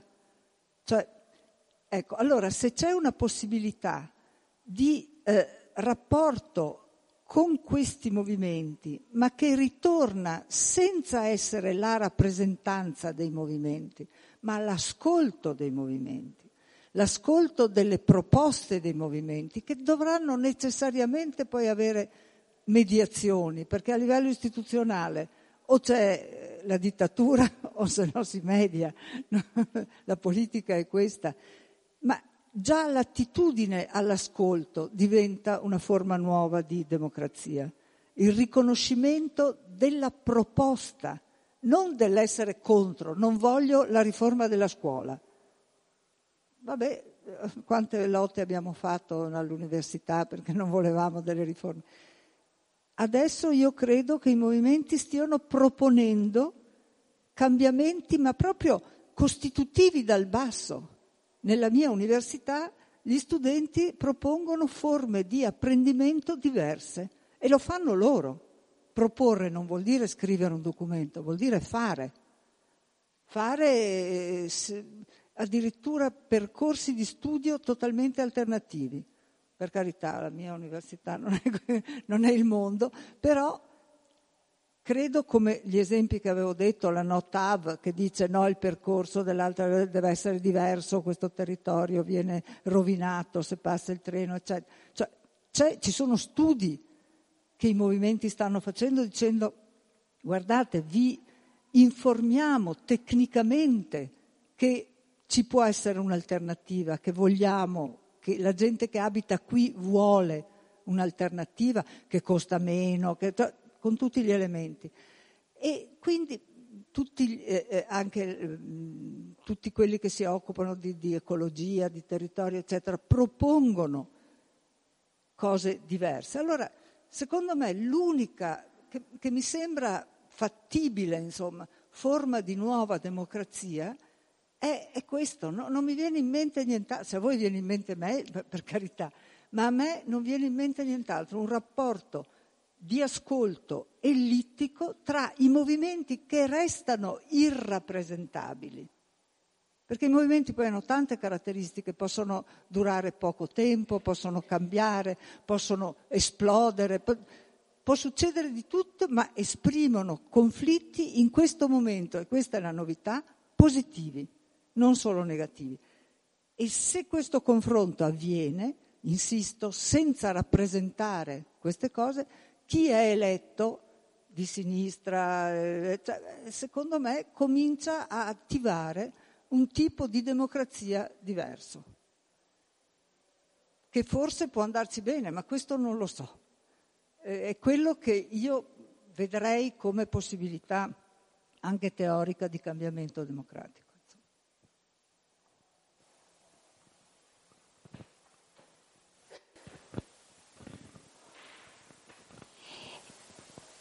Yo quería hablar sobre todo al hilo de lo que había comentado Paco, que había puesto encima de la mesa dos cosas. Una, por un lado, es la educación y otra, o la escuela, ¿no? Y otra, los medios de comunicación.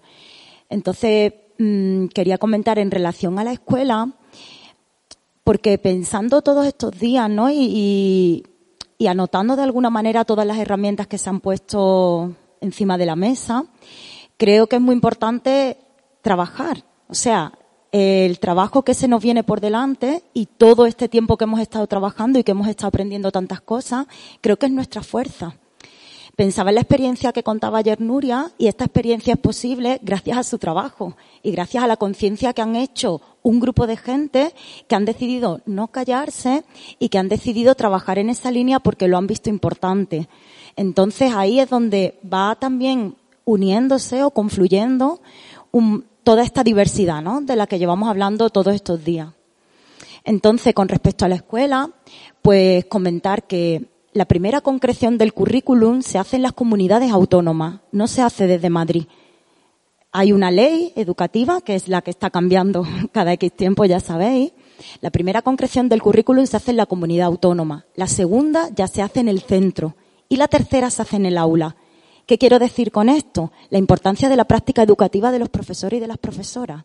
Y cómo la conciencia política que tengan estos profesores y estas profesoras les va a llevar a hacer una práctica u otra. La importancia de la marea verde, ahí. La importancia del trabajo que está haciendo la marea verde para que este profesorado se conciencie de lo que verdaderamente es, pues, lo que también hemos hablado, ¿no? Poner la vida en el centro. El desarrollo de los niños y de las niñas que después van a ser quienes estén ahí dando el callo, ¿no? Entonces, en Málaga tengo la suerte de conocer centros educativos que están haciendo un trabajo brutal, que están habiendo asambleas en cada una de las aulas, que están habiendo asambleas de centro, pero al margen de lo que ya son los claustros y los consejos escolares. O sea, son experiencias increíbles donde se está llevando una democracia real ya a las aulas y donde poco a poco se van incorporando cosas, pues como en la línea del feminismo, en la línea de la ecología, en la línea de tantas otras cosas que han salido aquí, ¿no? También por contra conozco otros centros que son súper piramidales, que se hace lo que dice el director y que son bastante patriarcales, pero el trabajo ahí es importante, ¿no? De cada profesor y de cada profesora. Con respecto a los medios de comunicación, pues es verdad, tienes razón, no puedo negar lo que has dicho, pero creo que también tenemos que tener pues la herramienta que tenemos ahora con las redes sociales, Facebook, Twitter, son herramientas súper potentes que están haciendo que también los medios de comunicación se democraticen, ¿no? O los distintos proyectos también de contrainformación, los distintos proyectos que están poniendo encima de la mesa, pues trabajo de gente que si no es gracias a estos proyectos, pues no se conocerían, ¿no? Y ahí, bueno, pues con esto, por supuesto, con la Vorágine, vuestro proyecto, con la Libre en Málaga, con Catacrack, con Traficantes de Sueños, con un montón de librerías que están ahí ayudando cada día a que todas estas experiencias se pongan encima de la mesa. Entonces, está claro que lo que se nos viene es algo grande, porque si conseguimos gobernar, pues tendrán sus pros y sus contras, será interesante porque podremos llevar todo esto de lo que estamos hablando todo este fin de semana, pues intentar al menos llevarlo a la práctica. Y luego quería también lanzar una pregunta a la que le llevo dando vuelta tiempo y no consigo poner mucha luz en ella, y es qué significa también gobernar para todos y todas. Porque es verdad que aquí hemos visto una gran diversidad, de la cual yo me alegro un montón y creo que se debe potenciar. Pero yo llego a una especie de callejón sin salida al cuestionarme qué es gobernar para todos y todas, porque yo me imagino que Málaga ahora llega a conquistar el ayuntamiento en Málaga, que sería genial, pero ¿cómo gobernamos para la policía? ¿Cómo gobernamos para las cofradías? ¿Cómo gobernamos para gente que es patriarcal y machista? ¿Cómo gobernamos para la derecha, que actualmente lleva gobernando 20 años en Málaga? ¿No? Y luego, por supuesto, cómo gobernamos para la cantidad de diversidad que ha salido aquí este fin de semana y que me parece interesantísimo, incorporando pues todos los conceptos de lo que hemos estado hablando, ¿no? Entonces, para mí eso es muy importante, incidir en el trabajo, por supuesto, y en los cómo también, ¿no?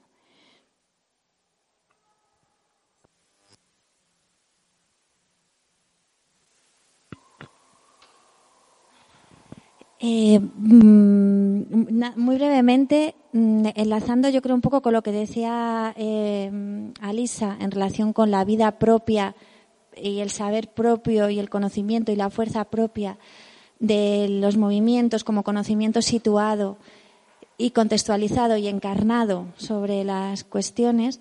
Lo que ha pasado aquí en el contexto español, ha habido como un momento bastante extraño, porque efectivamente había un descontento social muy fuerte, pero unos movimientos sociales que seguíamos arrastrando un carácter minoritario de las últimas décadas. Y de pronto una apuesta por un sector de esos movimientos, una parte, pues de repente obtiene un éxito electoral inimaginable. Entonces, como que somos conscientes de que se abre una expectativa social que quiere saber qué otras cosas se están diciendo, qué otras cosas se están proponiendo. Entonces yo creo que eso ahí nos ha descolocado a todas, que todavía no hemos reaccionado. Pero sí ha habido lo que ha primado ha sido la conciencia de que era ahora nunca. O sea, ahora tenemos que salir, ahora tenemos que estar, y no sabemos, además no sabemos proponer cosas concretas, sabemos solo protestar. Entonces hay como una expectativa social y pensamos que es nuestra oportunidad. Para mí ahí hemos perdido un poco el horizonte, que me emocioné realmente también yo en el final de la primera sesión.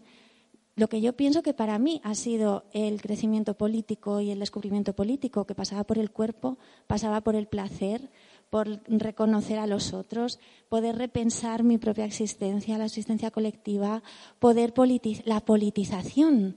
O sea, el que las cosas no son así, sino que pueden ser de otra manera. Y que esa otra manera es la que tu imaginación de sí, tu deseo, ¿no? Todo eso es como si hubiera quedado aparcado, ¿no? O sea, la politización ahora no era una misión de la política. La política era ponernos firmes, decir lo correcto, que alguien vaya, que haga ese programa. De repente volver a estar en reuniones hasta las tantas de la mañana. Da igual si no pueden venir todas las personas porque no entran por la puerta o porque tienen trabajos o porque tienen que cuidar. Da igual, tenemos un tiempo, son las elecciones, hay que hacer esto. Entonces, para mí se ha perdido una oportunidad, no se ha perdido, en fin, se ha abierto esa brecha de extender la politización y de contagiar la política. ¿Y qué es la política? Pues la política pasa por el cuerpo, pasa por el placer, pasa por el deseo y pasa por fomentar esa creatividad y esas ganas y esa capacidad de imaginar. Y eso, por eso, lo que hablabas tú, Alisa, es lo que nos hace fuertes. Porque un proceso de politización, como decías tú todo el rato, ¿no? De educación política, es lo que hace fuerte. Lo que hace fuerte para pedir cuentas a la persona, a quien ha ocupado, por ejemplo, una posición de poder y decir, no me lo trago porque eso no me convence y para eso no estabas ahí. Y lo que hace fuerte para seguir buscando los nuevos lugares donde procede, lo que hace fuerte para seguir proponiendo, para seguir imaginando y para esa carrera de fondo que yo creo que es la que tenemos por delante, que es una carrera de fondo y que entonces necesitamos como esa fuerza, y la fuerza es la politización como una cosa que te enriquece y que te da vida y el placer. O sea, hablar del cuerpo, hablemos de placer. Y de eso tan bonito que es cuando se politiza y entiendes que tu situación personal no es así porque sí, sino que la puedes pensar y la puedes cambiar y que es compartir y que hay que compartir.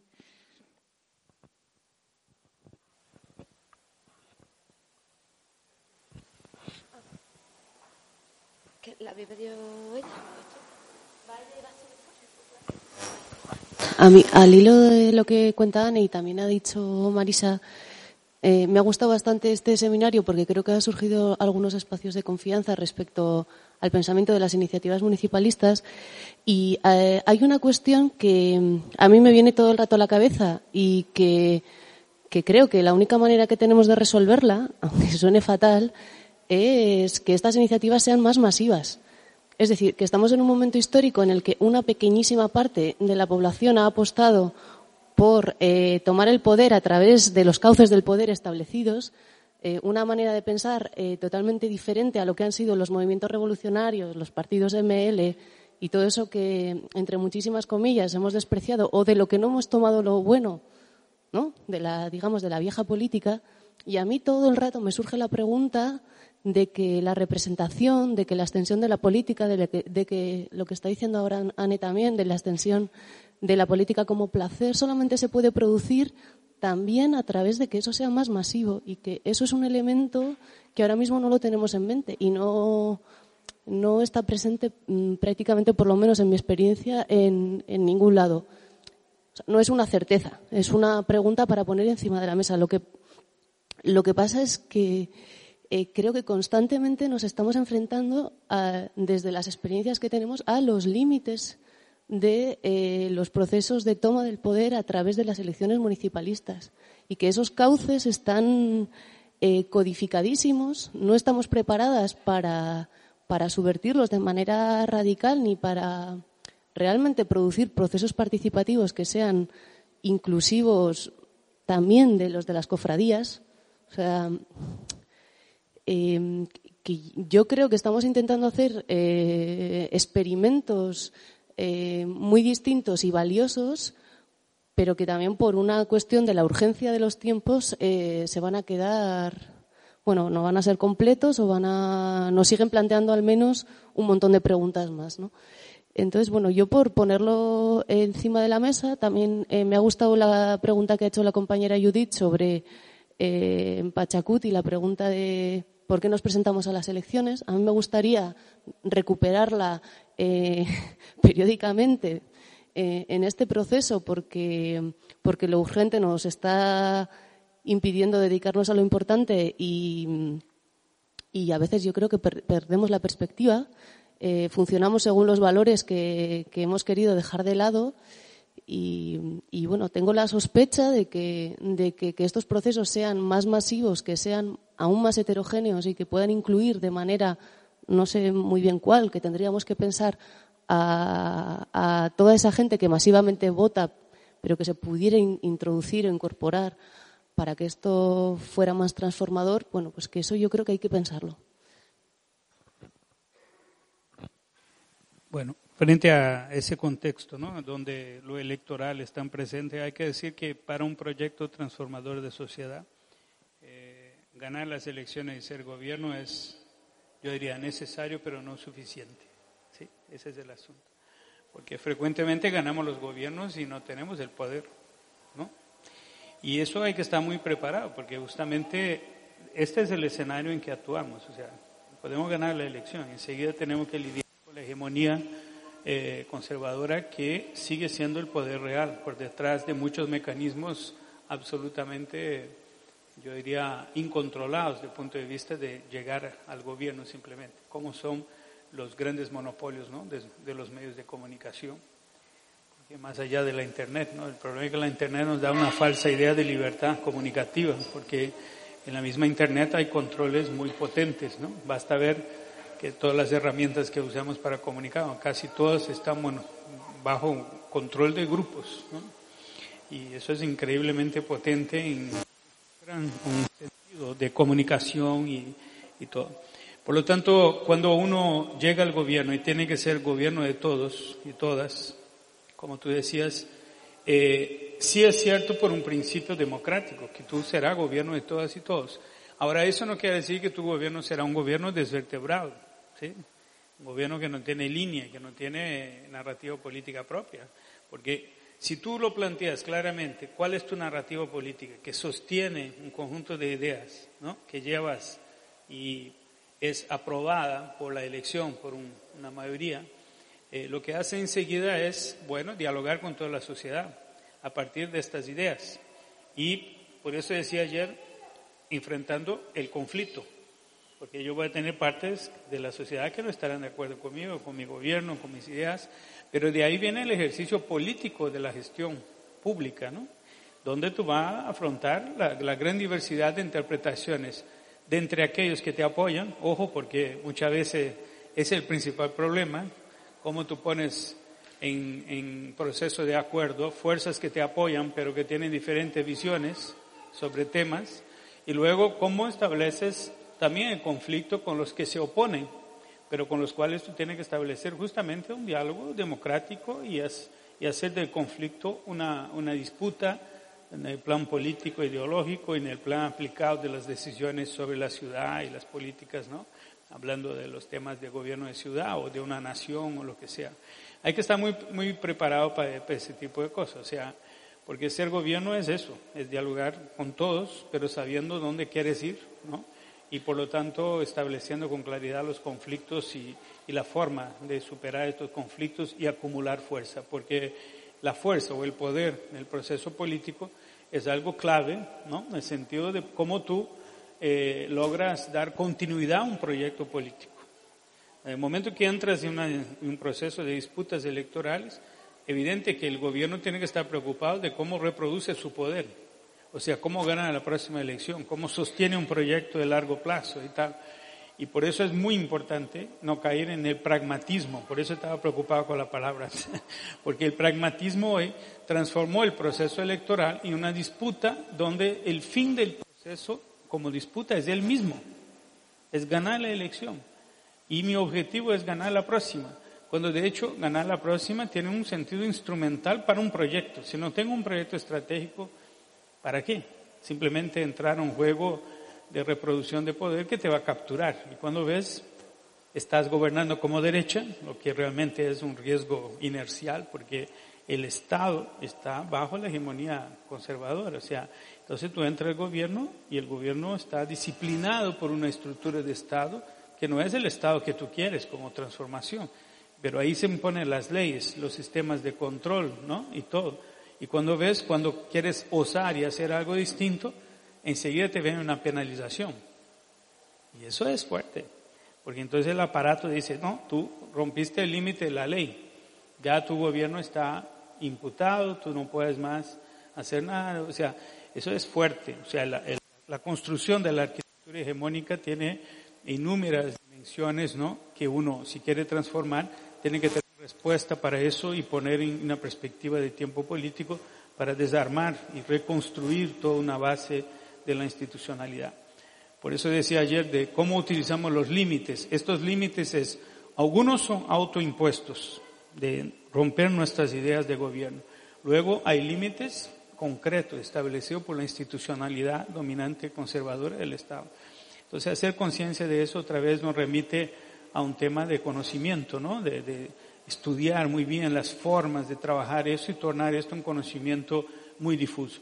Y para concluir, quería un poco decir lo que tú planteabas. O sea, educación política no puede ser un trabajo artesanal que solo se reproduce en pequeñas unidades. No, tiene que pensarse educación política como proceso masivo.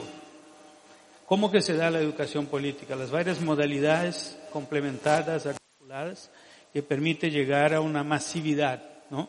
Eso puede incluir medios de comunicación, eso puede incluir una disputa sobre el programa, ¿no? En las escuelas, eso puede imprimir una lógica a través de los espacios de trabajo, o sea, ocupar una serie de espacios y transformarlos en espacios públicos de educación, en el sentido político de la palabra espacio público, para que eso realmente sea la base de una democracia participativa, de verdad, ¿no? Entonces yo creo que eso hay que ponerlo muy fuertemente en la agenda. Cuando uno es gobierno, puede promover esa masividad. Ese es el asunto. Ahora, ojo, al promover la masividad de una educación política transformadora, la oposición va a ser durísima sobre eso, porque ese es uno de los movimientos más fuertes de construcción de contrahegemonía, y entonces la reacción va a ser en la misma escala, ¿no? de fuerza para disputar eso. Nosotros tuvimos alguna experiencia sobre eso al proponer la alteración de currículum, ¿no? de contenido en las escuelas de nuestro estado de Río Grande del Sur, para contar la historia desde la perspectiva de los oprimidos, ¿no? de la historia del pueblo en las luchas sociales, y no la historia oficial de los próceres y tal. Eso generó una disputa ideológica brutal, ¿no? O sea, nos acusaban evidentemente de ideologizar las escuelas y los niños y querer crear soviets en las escuelas y tal. Pero lo único que estábamos haciendo era mostrar que la historia tenía otro lado, ¿no? Y que nunca se daba paso a esta perspectiva. Pero eso es una cosa imperdonable desde el punto de vista de la hegemonía, porque le da una identidad a la gente en las luchas sociales. Entonces, es bastante difícil que el establishment, ¿no? el status quo acepte esas cosas. Pero como decía Don Quijote a Sancho Panza, si los perros ladran es porque avanzamos, ¿no? Entonces eso también muestra a cada movimiento que si es efectivo lo que hacemos, hay una movilización en contra. Y un gobierno, y antes de eso, movimientos en la sociedad, tienen que estar preparados para estas disputas en grados cada vez más fuertes, ¿no?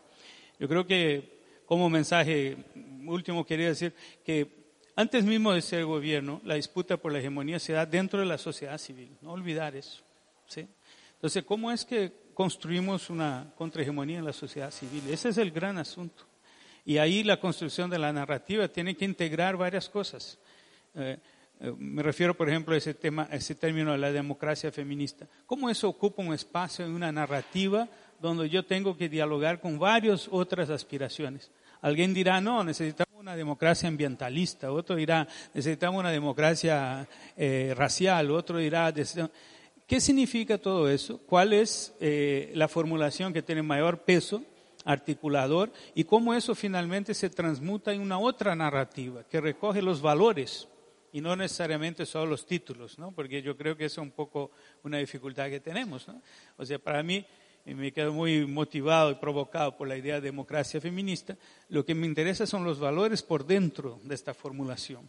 Y esto puede ser elementos de diálogo universalista, ¿no? Con varios sectores que puedan entender y apropiar eso, más allá de tener un título. ¿Entiendes? O sea, yo creo que ahí viene un trabajo un poco más sofisticado desde el punto de vista del conocimiento y construcción narrativa. ¿Okay? Primero Eli y luego alguna. Sí. Quedan 5 minutitos, en 5 minutitos vamos a cortar, ¿vale? Y ya en 10, vale, en 10. ¿Quién había pedido antes? ¿Alice? ¿Quién? ¿Nuria o Alice? Io sarò brevissima. L'elemento della riproduzione della vita, della cura messo al centro dal femminismo possa essere un elemento che costruisce, diciamo, un'egemonia in tutti gli altri movimenti, perché questo è il senso, la cura del mondo per gli ecologisti, la cura, cioè credo che questo potrebbe essere un punto di partenza così non settoriale. Ma io vorrei calare adesso, se è possibile, questa discussione sulla realtà di oggi, cioè una cosa che non è mai venuta fuori in questi giorni e che è il discorso: andiamo al governo, ma con chi?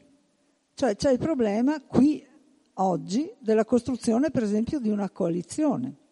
Cioè non è vero che se i movimenti vanno al governo comandano in questo momento. Podemos non comanderà, avrà una percentuale, mi auguro alta, ma dovrà per governare coalizzarsi. E coalizzarsi vuol dire cosa? Beh, vuol dire una mediazione. Allora su cosa si fa la mediazione? Queste, guardate, non sono mica cose da poco. Oppure, siccome siamo duri e puri, stiamo all'opposizione. Sempre e comunque, perché abbiamo i nostri principi. Allora, questa è una cosa che qui non risolviamo, però poniamolo come problema, perché quando diciamo, perché noi poi al governo dobbiamo tener conto dei movimenti, certo, con la possibilità che abbiamo poi di utilizzare le proposte che ci vengono dai movimenti. Perché quando le proposte arrivano poi dovremo mediarle, concretamente Podemos dovrà mediarle con il PSOE e lì cosa viene fuori? Questo non lo so, fino a che punto si media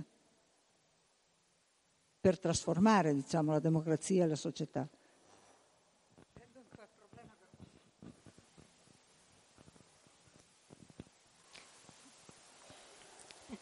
Bueno, reflexionando sobre el momento actual, era aquello de, bueno, yo ya venía con esa pregunta, o es algo que me acaba preocupando, que por una parte dices, es bueno que siempre hemos estado como en la oposición, ¿no? De antisistema, ¿no? Como, bueno, siempre los movimientos sociales a la contra o haciendo un discurso, pero nunca con la aspiración de gobernar, ¿no? Porque eso lo hacen los otros. Y siempre estábamos fiscalizando lo que hacen los otros y, claro, dar el paso es un poco complicado, complejo y tal, con lo cual pienso que hay que ser valientes y ser coherentes con lo que pensamos, de decir, si la idea es esta de que la participación la tenemos los ciudadanos y el gobierno está para estar al servicio de, pues es, bueno, pensar en la ciudadanía y que realmente la institución simplemente es un instrumento, ¿no? O sea, no es nada. Yo lo vivo así, ¿no? Si no lo vivimos así, siempre habrá que los que están. Siempre pensaremos que cuando la gente llega al poder se corromperá como una cosa natural, ¿no? Y creo que no tenemos que pensar así.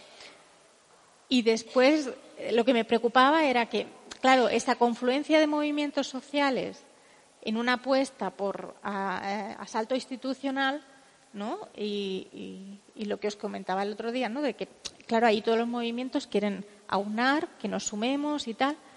Y alguna vez me da la impresión de que es una tendencia a fagocitar también los movimientos sociales que si no nos queda también lo que estamos haciendo ahora, que haya una correlación de fuerzas que fiscalice después lo que se está haciendo. No sé si me explico, en el sentido de que, claro, es a veces muy difícil que cuando ya estás dentro del poder o ya está pasando en el proceso lo que os explicaba de la rampa, ¿no? De decir, vale, bueno, en el proceso ese democrático no han hecho una rampa de esto de confluencia y siempre es, bueno, nosotros había una tendencia a la autojustificación.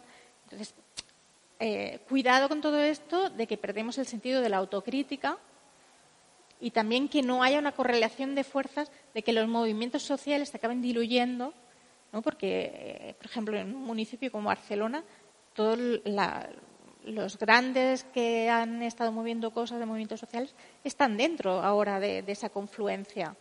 Y me preocupa que, por lo que sea, porque estar en el poder pues es complejo, pues no haya un desencanto que después desinfle a los propios movimientos sociales, o que no haya una correlación de fuerzas para poder fiscalizar, pero fiscalizar en el sentido bueno lo que se está haciendo, ¿no? Entonces, eso implica también una autocrítica constante de lo que se vaya promoviendo y una autocrítica de lo que hablábamos otro día, en qué lo vamos a basar. Yo creo que en ser coherentes de discurso, praxis, y que la praxis le demos autoría a las iniciativas para decir esto es válido y esto no, y reconocerlo e ir sobre la marcha marcando camino, ¿no? Pero otro camino al que se está haciendo ahora. Bueno, pues, ¿qué hora es? Vale. Bueno, pues vamos a ir cortando ya, ¿vale? Yo quería hacer una pequeña intervención.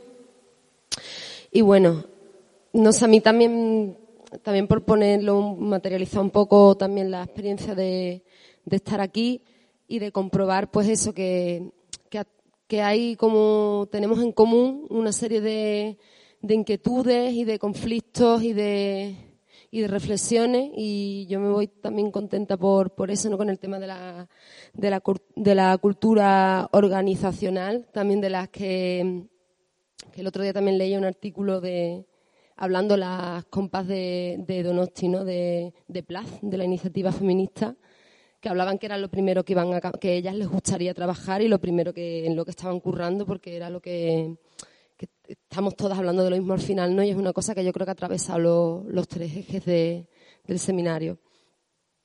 Y después también, pues, esta cosa, ¿no? Que también me voy dándole vuelta, y de cómo hacer para que las políticas feministas y las medidas, y sobre todo la parte que habla de sostenibilidad de la vida, sea entendida como una propuesta radical de transformación del modelo económico y social, y no como un anexo, ¿no? Como decía Marisa, que a veces se entiende aparte.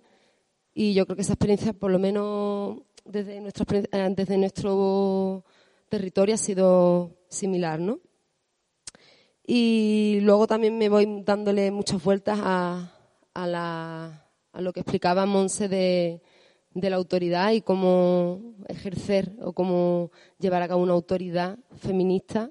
No sé si a lo mejor, claro, como las experiencias son distintas en los territorios en este proceso de asalto a las instituciones, no sé si alguna compañera que haya tenido pues un grupo más grande, a lo mejor un grupo más grande de compañeras dentro del foro o dentro del grupo de trabajo, no sé si tiene que ver un poco con esta autoridad, que es pues tener a gente que lleva muchísimos años trabajando, gente que tiene un nombre, ¿no? Como que desde lejos, o sea, desde mi posición, es como a lo mejor se me hace más fácil entender que algunas compañeras de Madrid puedan ejercer la autoridad, aunque sea desde el punto de vista más normativo, más hegemónico, simplemente por tener un nombre y por que evidentemente llevan años investigando y son pues mujeres que tienen ya una consideración, vaya. Y no sé si es que a lo mejor en Málaga pues eso no ha estado, entonces no sé si puede ser una de las cosas que ha problematizado un poco esto más de la cuenta. Y Y nada, sobre todo me hubiera gustado que hubiera venido más gente también, o sea, que esto no se quedara solo como estábamos hablando solo entre feministas, sino que hubiera venido muchísima más gente, que se hubiera acercado más gente que incluso no lo en un principio parece que no le atravesara el feminismo, los feminismos. Y ya está, ya paso el micro a Anne, ¿no? Bueno, sobre esto último no pensaba socializarlo, pero es verdad, nosotras no organizamos un encuentro feminista, ni lo pensamos como un encuentro feminista. Marisa y yo somos mujeres y somos feministas, pero vamos, pensamos que hay un problema de composición en el movimiento importante y que además ese déficit en la comunicación y en la autopresentación de las nuevas fuerzas políticas alternativas empobrecen mucho la capacidad y su resonancia. Porque, como decía, sí se percibe una expectativa social y es una pena que luego en el imaginario lo que esté apareciendo es muy conocido, ¿no? Incluso tiende a escorarse hacia una vieja izquierda y una tradición que hace muchísimo que no ha tenido ninguna relevancia a nivel compositiva y constituyente. Entonces, bueno, es verdad que no pensábamos un encuentro feminista, pero es verdad que parece ser que en cierta parte sí que se ha percibido así o se ha circulado así. Pero yo creo que no, que estos días ha venido, nosotras que somos de Madrid, ha venido muchísima gente y, por ejemplo, ayer era muchísima gente que participa en YOSI, Sanidad Universal, que participan en movimientos y en grupos. Igual había muchas mujeres, o somos muchas, pero vamos, que no era nuestra intención, pero también es verdad que al fin y al cabo, o sea, donde ha habido un trabajo, a mí tampoco me gusta lo de democracia feminista, pero es verdad que cuando te pones a andar en la política como composición de las diferencias y un poco más pensando en esa pluralidad, vale, ¿se lo abres, por favor? Pues es que al final todo ese trabajo, es que nosotros pensamos que el feminismo es que lleva años trabajando precisamente en eso. Y entonces a la hora de pensar, ¿quién está pensando en eso? ¿Quién puede explicar esto? Pues casualmente o no, son feministas en gran parte. Pero bueno, para cerrar, también me apetecía comentar esto para situar que nosotros también lo hemos vivido con cierta confusión, esa especie de... ¿Ha sido un encuentro feminista? No teníamos esa intención.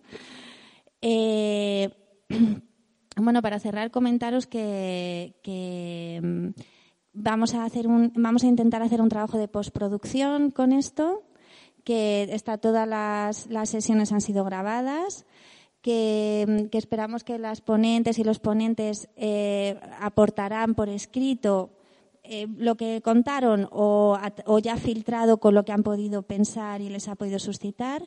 Y con todo ese trabajo, por supuesto, los vídeos, las audiciones se colgarán en los medios y os las haremos llegar. Y qué haremos con ese material, si os propondremos sacar un libro o igual, pues no sé, no sabemos muy bien, queremos ver un poco reunir, ahora hoy ya estábamos muy cansadas para proponer algo concreto, pero que ese trabajo de postproducción lo queremos desarrollar y entonces ya os contaremos en qué queda finalmente. Y que nos vamos a comer.